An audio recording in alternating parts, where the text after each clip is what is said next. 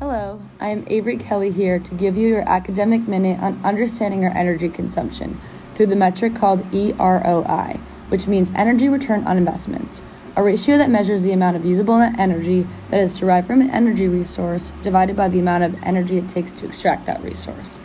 This metric applies to any kind of energy generating resource, but here we'll be discussing how EROIs can help us visualize the shift from fossil fuels to renewable energy.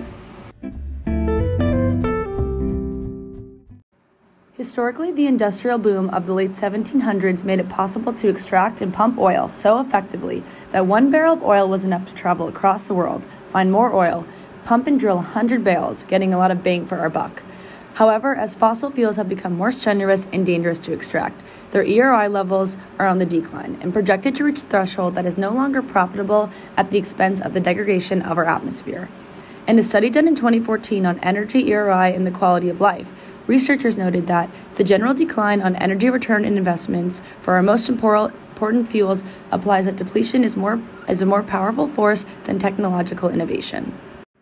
These realizations about the trajectory of fossil fuels allows for exciting discourse around plausible shifts into renewable energy, as the EROI of wind power is on the increase and other innovations in renewables are looking promising. Of course, the scale in which renewable energy would have to be deployed in order to replace fossil fuels to keep up with our growing economy will be an uphill battle. Measuring our energy resources in EROI allows us to see a more accurate picture on fossil fuel extraction and where that leaves space for a sustainable and safer energy usage. If you'd like to learn more about the future of energy consumption, head to NPR/EROIs.